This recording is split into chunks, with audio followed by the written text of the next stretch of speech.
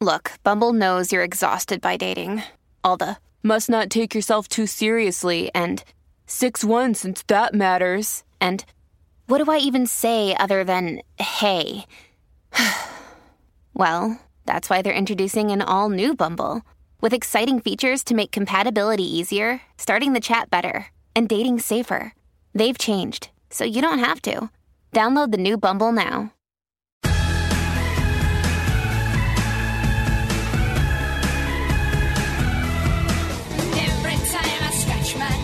Someone else's back, I hope you feel it. Well, can you feel it?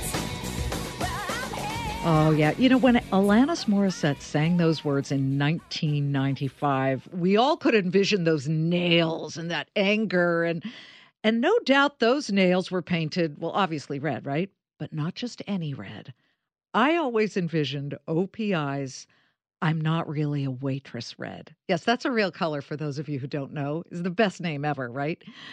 Was it the most creative and memorable name in the history of nail polish colors? Or was it the vicious sparkle in that? It was sort of a dark cherry red that really turned what began as a dental product supplier into a billion-dollar nail polish company. Yes, that's exactly what we're talking about. The woman who came up with that uber creative name, I'm Not Really a Waitress Nail Polish, and has turned it into this massive company called OPI. Susie Weiss-Fishman is co-founder, brand ambassador, and creative visionary behind OPI Products, a nail conglomerate. I mean, it's massive now. Susie, welcome. Thank you so much. It's an honor to be here with you. Oh, we're so happy. Obviously, because everybody who is working in this building at Fox Business and Fox News wears OPI nail polish. But you're known as the first lady of nails. But we found your story so fascinating because here at Everyone Talks to Liz, our podcast, which is kicking tuchus and taking names, lots of people have come on. And what we focus on here is the climb that sometimes entails major pitfalls, huge mountains, really tough moments, and great success. And people, we want them to leave listening to this podcast thinking, why not me? Why can't I do that? If she could do it, if she could overcome everything she's done, then why not me? And what a company you've created. I want to begin at the beginning of the company. Because OPI, for those of you who don't know, wait till you hear what it actually stands for. Susie, you get to tell. So when I start, I want to start it. If I can do it, anybody can do it. And that I say in my book, and I want to encourage all listeners that whatever your dream is, whatever your passion is, you can do it. So now, how did it start? Well, we started as a dental supply company. Okay, that's crazy. I want you to explain what that stands for and how this all began. And OPI started with Odontorium Products Incorporated, and odonto in Latin has to do with the mouth, believe it or not. And we saw in the early 80s nail salons in Los Angeles in the San Fernando Valley on Ventura Boulevard, which is the main street, a nail salon at every corner doing artificial nail extensions called acrylics. And the other thing we realized that it's very similar chemistry to making dentures. And my brother-in-law, George Schaefer, my partner, said, oh, I really like to work much more with women than with dentists. They're so boring. I agree with that. We met a young chemist who was actually working in the movie industry, making special effects. And he was a polymer chemist, and he came up with a formula that was specially catered for nails, doing these artificial nail extensions. And it was 3 products, the primer, the liquid, and the powder that you mix to form the nail. And we called it the rubber band special. Because we had no marketing, we put 3 bottles, I tied it with the rubber band, went up and down Ventura Boulevard, dropped it off at salons, and I said, please try it, and I'll be back. And when I came back in 2 weeks, there was only one question the nail technician asked, where can we purchase it? Wait, so this dental adhesive became so popular just from you giving free samples? Absolutely, because they realized that the product gave them enough time to form the nail the powder was extremely fine, so they didn't have too much filing to do. And if you think about it, for a nail technician, time is money. So the faster she can perform a service and see the next client, her next appointment, the better it is. What year was this? This was in 1982, 83. Oh, my. I know, long time ago. Long time ago. But even longer ago is a more fascinating and almost painful beginning. When you go back to your childhood, we all hear the accent. That's a Hungarian accent. Talk about your childhood, what it was like in a communist country, and how you got to America, because it was not a straight line. Not at all. As you mentioned, I was born in Hungary. I grew up and I was 10 years old when we left. Very, very warm, loving parents, survivors of the Holocaust, but a scary upbringing. I'm Jewish. We were never able to practice our religion freely. I remember at holidays, my mom always closing the shutters, and the rabbi would come secretly to teach us prayers. What would have happened if you were outed? I mean, once in school, kids asked me if it's true that I was Jewish. Because if I said yes, I think I was going to be beaten up after school. And I just said no. And I kind of ran away. So it was scary. My dad, they wanted him to join the Communist Party, which my dad did not want to do. So many times the secret police would take him at nights. And then once, as I mentioned in the book, they came for my mom. And that's when my dad said, we need to leave. And we had some connections, and we actually got our passports, and we emigrated legally in 1966 to Israel. But my dad's dream was to come to the United States. It was his dream. And we applied for our green cards through the American Embassy. And 3 years later, we got our green cards and we emigrated to the United States. And actually, we landed in New York. Landed in New York, which is an interesting point here because one of your first colors was named Coney Island Cotton Candy. And Big Apple Red. I mean, I remember when I came here and we would go to Coney Island and get the cotton candy. So those memories, when we were naming shades, were so important that I wanted to name a color after that. So you go from strict Soviet, knuckles getting wrapped if you didn't write things properly, sitting up straight, the Soviet system, to Israel. You didn't speak that language, I would imagine. No. Did you end up learning it? I learned Hebrew, yes. And, it was the first taste of freedom for me. Israel, I remember going to a supermarket and all the choices was like not just one coffee, but you can have 5 choices of coffee and all the fruit. It was like, wow. And then coming to the United States and the opportunities, and there are more choices. It's not 5 now, it's 10 coffees. That can drive some of us crazy, actually. But that brings us to all the choices that you had to make. When you started to decide what to do with your profession and your brother-in-law had this opportunity, you came up with this idea. But how did that go from a couple of bottles and the rubber band special to how many colors today? Oh, 1,000. I mean, I've created probably a couple of 1,000 shades since 1989 when we first launched OPI Nail Lacquer. I mean, it was a journey, but I always had an entrepreneurial spirit, and I like to guide my own destiny. Mm-hmm. And I think that was because I have freedom. And when you guide your own destiny, you have freedom to make your own choices. Hard work is a must. And when I speak to young kids today, the first thing I tell them, you need to work hard. Have the passion. If you see a vision, go with your vision. Go with your gut feeling. Make decisions. It's so important. And I had a vision. I worked hard like 7 days a week. I mean, it was crazy, filling bottles, putting labels on, but it didn't matter. Wait, you put the labels on in the early days by yourself? Yeah. I can still do it very fast. Where did you buy the bottles? See, I think about companies like OPI, And my mind starts thinking, wait, you have the chemistry, you got to figure out the pigment and all the elements within it. And then you've got to purchase the bottles and then you've got to stamp them. And then I would give up. You did not. Never give up. Talk about the earliest days where things got tough. I mean, when you're alone at night in a small office, and it's like 11 o'clock and you're exhausted and you're trying to make your list for the next day of what you need to accomplish and the purchase orders that need to be placed. And I was so silly, maybe stupid, I gave the same purchase order number to every purchase order that I placed that day. So then we had to track. It was like every order had the same purchase order number. Okay, I didn't know better.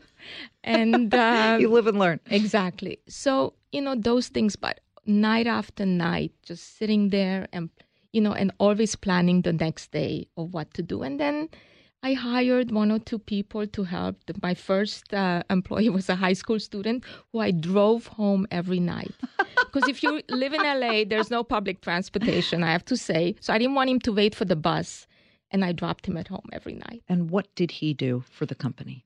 He was filling next to me bottles. And sometimes his girlfriend would call. I said, no phone calls. Did I not tell you no phone calls? How much did you pay an employee back then?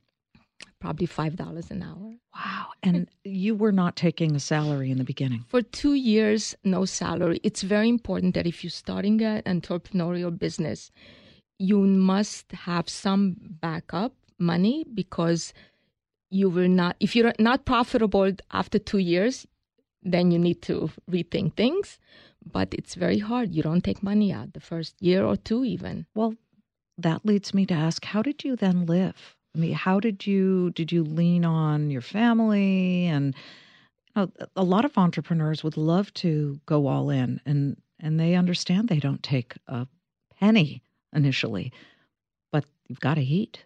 I live with my sister and brother-in-law. We live together, and my sister had a little boy, my nephew, and we just ate dinners together. And I took my lunch every day. It was not like buying lunch. You didn't spend money on yourself? No.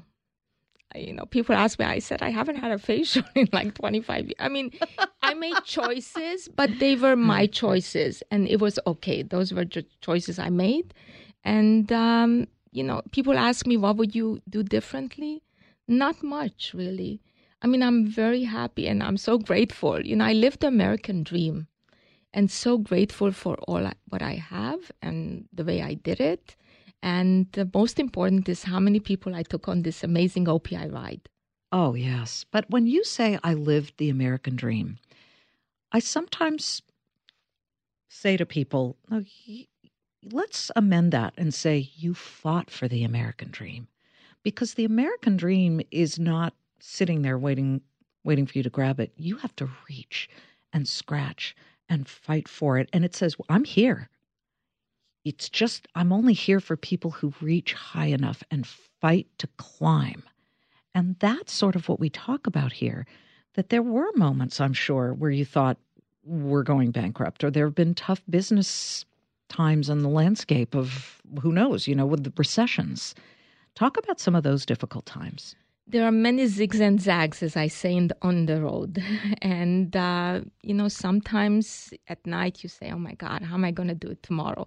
Whether it's a financial difficulty, whether you just sheer exhaustion, whether it's family and kids and the business. You have two families. You have your business family and your home family, and how to kind of make everything work, and a husband and the kids and homework and school projects. And, when your kids tell you at 9 o'clock at night, oh, I need to buy a poster board and I need to have this project done. And I'm like, what? The store is closing in 5 minutes and you're begging as the door shuts in front of you to please let me in. I know exactly what I want to buy. But somehow, again, passion, perseverance, and hard work, and this drive. I had a tremendous drive, and I'm an extremely positive person. I wake up every day and I'm positive. And what I recommend most of all is to have a sense of humor. Because mostly I love to make fun of myself, but when I run out of my own, then I make fun of other people, like my husband, my kids. Everybody is part of my my skit. So have a sense of humor. And yes, you're right, the opportunity is here. I always tell my kids, I can open doors for you, but you have to walk through them. And doors were opened for me, but I had to walk through those doors. Nobody else did. Nobody handed me anything. And that's okay. I never expected anything to be handed to me. And that's something that I want to instill in, for me to, if I can, and the reason I wrote the book and the reason I'm here is to inspire young people. Because, I'm 63, I've done it, I have it. If I can inspire one person to do something great, whether it's in business, whether it's in giving back, whether anything they want to do, then I think I've done good. Millions and millions of dollars later, let's talk about naming the colors. And folks, and I know we have a lot of men listening to this podcast. My brother-in-law, Bill Scheinberg, always listens. And he always says to me, Liz, I think this is so interesting and this and that. I don't want you to tune out, all you guys out there, because it goes for naming car colors, naming anything. The genesis of deciding and coming up with a name, how long does that take you? And you, as I understand it, have come up with every single name. So I've come up with every single color, but actually there was a committee at OPI, and there's about 5-6 of us. We always invite a guest, and we sit for about 8 hours, and collections are geographically inspired. So we always travel the world. We take women traveling all over the world with us. Every city, country in the past 25 years.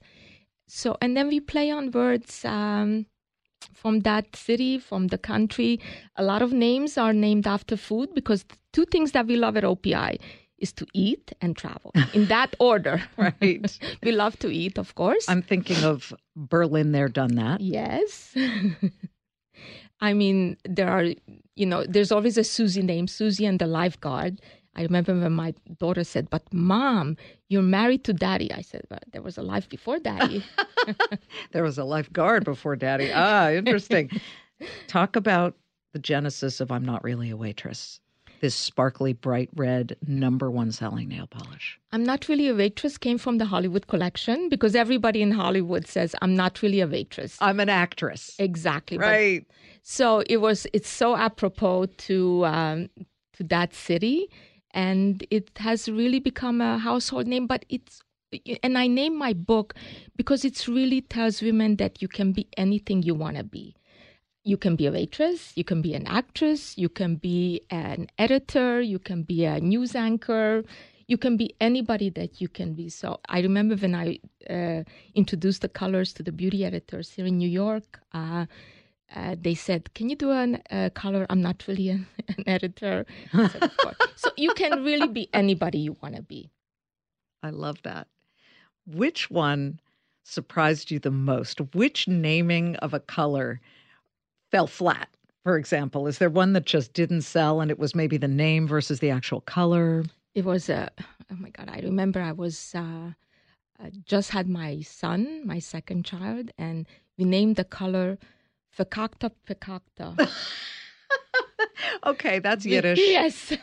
We lost our mind. Now, that was probably the end of the day, and we lost our mind, and that was not a good name. That's Yiddish for, well, we can't really say it on the podcast, but Fakakta means you're all messed up. And Exactly. Oh, that's hilarious.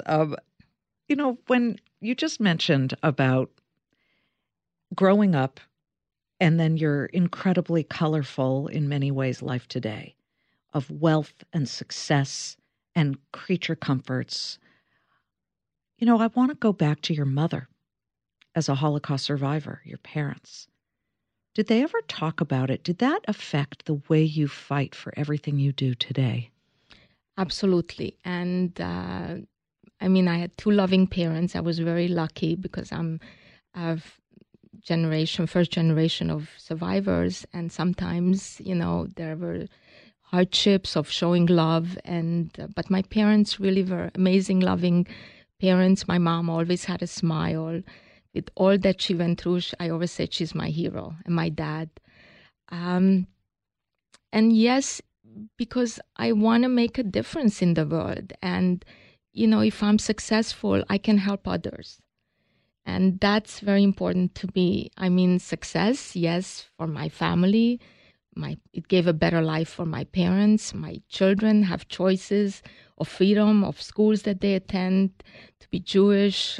They both college graduates and successful. But I can help other people by me being successful. And I think that drive of having the freedom to be able to be who I am and who I wanted to be was so important because of the way I was brought up and because of what my parents went through. They had gone through horrible things, and for them to have optimism, that's not an easy prospect. That's not an easy thing to grab. Where had your mother been in the Holocaust? My mom was in Auschwitz, and Hungarian Jews were taken late in the war. And actually, my mom was on the train, and then she had two younger brothers, and her mom went left, and my mom went right. She was strong. She was able to work, so she survived. And so your grandmother was killed? Immediately getting off the train, and her two younger brothers. And in the gas chambers? In the gas chambers. When you see something like Charlottesville, which happened a couple of years ago now, but is still stuck very much in my mind, to see the swastikas on a flag out in broad nightlight, daylight, holding torches and saying those horrible things about Jews, that stunned me because for so many decades, those people were hiding. They knew they couldn't come out, and suddenly they feel free to come out today. How did that strike your heart when you saw the swastika flags? A heavy heart, and I think that's why it's so important for us to tell history to young people so that it never repeats. I believe in, and my children, it was my duty to tell my mom and dad's story, and it is my children's duty to tell their grandparents' story, yes. and for others to learn from history, because sadly, history many times repeats. And unless we know history and we learn it, then we will not allow it to ever repeat. We feel that way here in New York about 9/11, about September 11th. I was just on Sunday with all the firefighters who raise money for charity after 343 firefighters were incinerated in the World Trade Center collapses. And it was such a disaster. But 18 years later, you don't want people to forget. And Holocaust survivors, there are very few of them now. Very few left. And just to get back to 9/11, I think that is why it's so important that everyone's name is read every single year. And that we all hear. And when young people say, why are they saying that name? Then somebody needs to tell them what happened. And as far as you're absolutely right, very few Holocaust survivors are left in the world. And that's why it's so important for me, my children, my husband, and my family to tell our mom and dad's story and all other stories.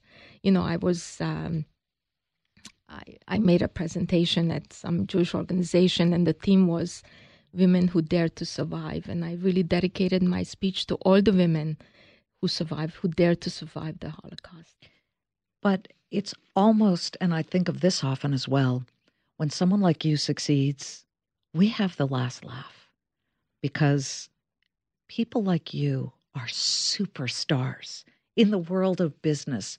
From nothing, you create a huge, successful, colorful, happy business. And to me, that's the best revenge. Is it not? Absolutely. And, through color, through nail color, I can inspire women all over the world. And actually, in a bottle of OPI nail color, we can send so many messages of happiness. If you look good, you feel good, you can be successful. People hold up their hands at Olympic Games. Revolution started with messages on their nails. Who would have thought? And to be able to do that for millions of women, oh my God. I've done something special. Susie, everybody must run up to you on the street and say, oh, I'm wearing such and such a color, right? People always ask me what color I'm wearing. I'm like, I don't know. I Tell don't know. me. I've created thousands of these. Tell me. Well, some of these names are absolutely hilarious. I want to do a color association name for all the OPI shades, and I want to know how these names came about. Little anecdotes here. I don't do dishes. It was for Maytag dishwasher. I did a promotion, 2 colors, and one I thought every woman in America needs to put that in her kitchen that says I don't do dishes. And the other color in that was a pair was called Rinse Charming. I love it. Rinse Charming. Yes, you always do groups of these names. Susie has a sweet tooth. Because if you know me, you know there's one thing I want to be is in an ice cream competition because I love ice cream. And if I would just skip dessert, but even today after lunch, they said, "How about some dessert?" I said, "Sure." Very cute. So I love sweet. I had mentioned, because you talk about how you name some of these collections after travel. Berlin, there, done that. You also had Can't Find My Checkbook, CZECH, like And that's Czechoslovakia. after, the Czech Republic. Right. And we did the Middle Eastern European collection, and Czechoslovakia was one of them. What color was that? It was a blue, because it came blue because my checks that I have at home are blue. I love it. There's always some personal association. Funny Bunny. Oh, Funny Bunny is kind of a white, it's a soft shade, one of the soft shade colors. And I think somebody had a bunny that's white. Chick Flick Cherry. Oh, Chick Flick Cherry came from the Las Vegas collection. Princess's Rule. That one was made for me, I think. Yes. That's a sparkly pink color that every young girl loves to wear because girls rule. Chopsticks and Stones. That was from Hong Kong collection. I love that name. You're such a Budapest. That was from Budapest, Hungary, from where I am, and beautiful city. So that was the inspiration for that. And finally, My Private Jet. Yes. And that was this deep color that had different micas in it that kind of sparkled. And I guess when you're up in the sky, sometimes you see these beautiful sparkles of from the moon or your imagination. Boy, you have a great imagination. You take inspiration from all over the place. All over. But it's a very competitive landscape. I mean, the old days, it was Sally Hansen and Revlon. Now you have everything from NARS to Essie to all of these individual makeup companies that are saying, well, let me try nail polish as well. You obviously have a huge toehold in that, but you came up with the crackle concept. How do you keep coming up with brand new ideas that keep reinventing nail polish? It's not easy. As you mentioned, there are so many of these new indie brands that many of them start online, and it's really a different landscape today. You don't really need to do brick and mortar. It's kind of easier. But what we do well at OPI is we excite the consumer each and every time. With each and every seasonal collection, we have amazing collaborations, whether it's your favorite movie, because I always thought of OPI Nail Lacquer as a lifestyle brand. And I wanted it when you're watching your favorite movie. For example, we teamed up with 007, James Bond. Cute. I'm a huge fan. And I remember talking with Barbara Broccoli, and she said, I said, why OPI? Why nail color? Because she said, you can deliver the female audience. And that was so important. So companies look to somebody like OPI because they wanted to capture the female audience. So whether you're watching your favorite movie, you're listening to your favorite artist like Gwen Stefani, Nicki Minaj, favorite actress Kerry Washington was amazing, teamed up with Serena Williams on the Glam Slam collection. Cute. So there were amazing opportunities. I did a collaboration with Dell Computers where they would customize their laptop. You could go online and choose from one of 28 of your favorite OPI shades, and then they would send you a laptop with that color. And on the side, this is the first time that Dell shared their logo, was the name of the OPI color and the logo. And that was a 2-year collaboration. It was amazing. I Possibilities are endless, really. with Ford Mustang when they wanted to promote. And really, women make the decision of what color car we get or what car we get. So again, you could go in and buy a Mustang and you could get a polish change. I'm seeing a I'm not really a waitress color choice. Have you talked to Tesla yet? Not a bad idea. Okay, I'm full of ideas.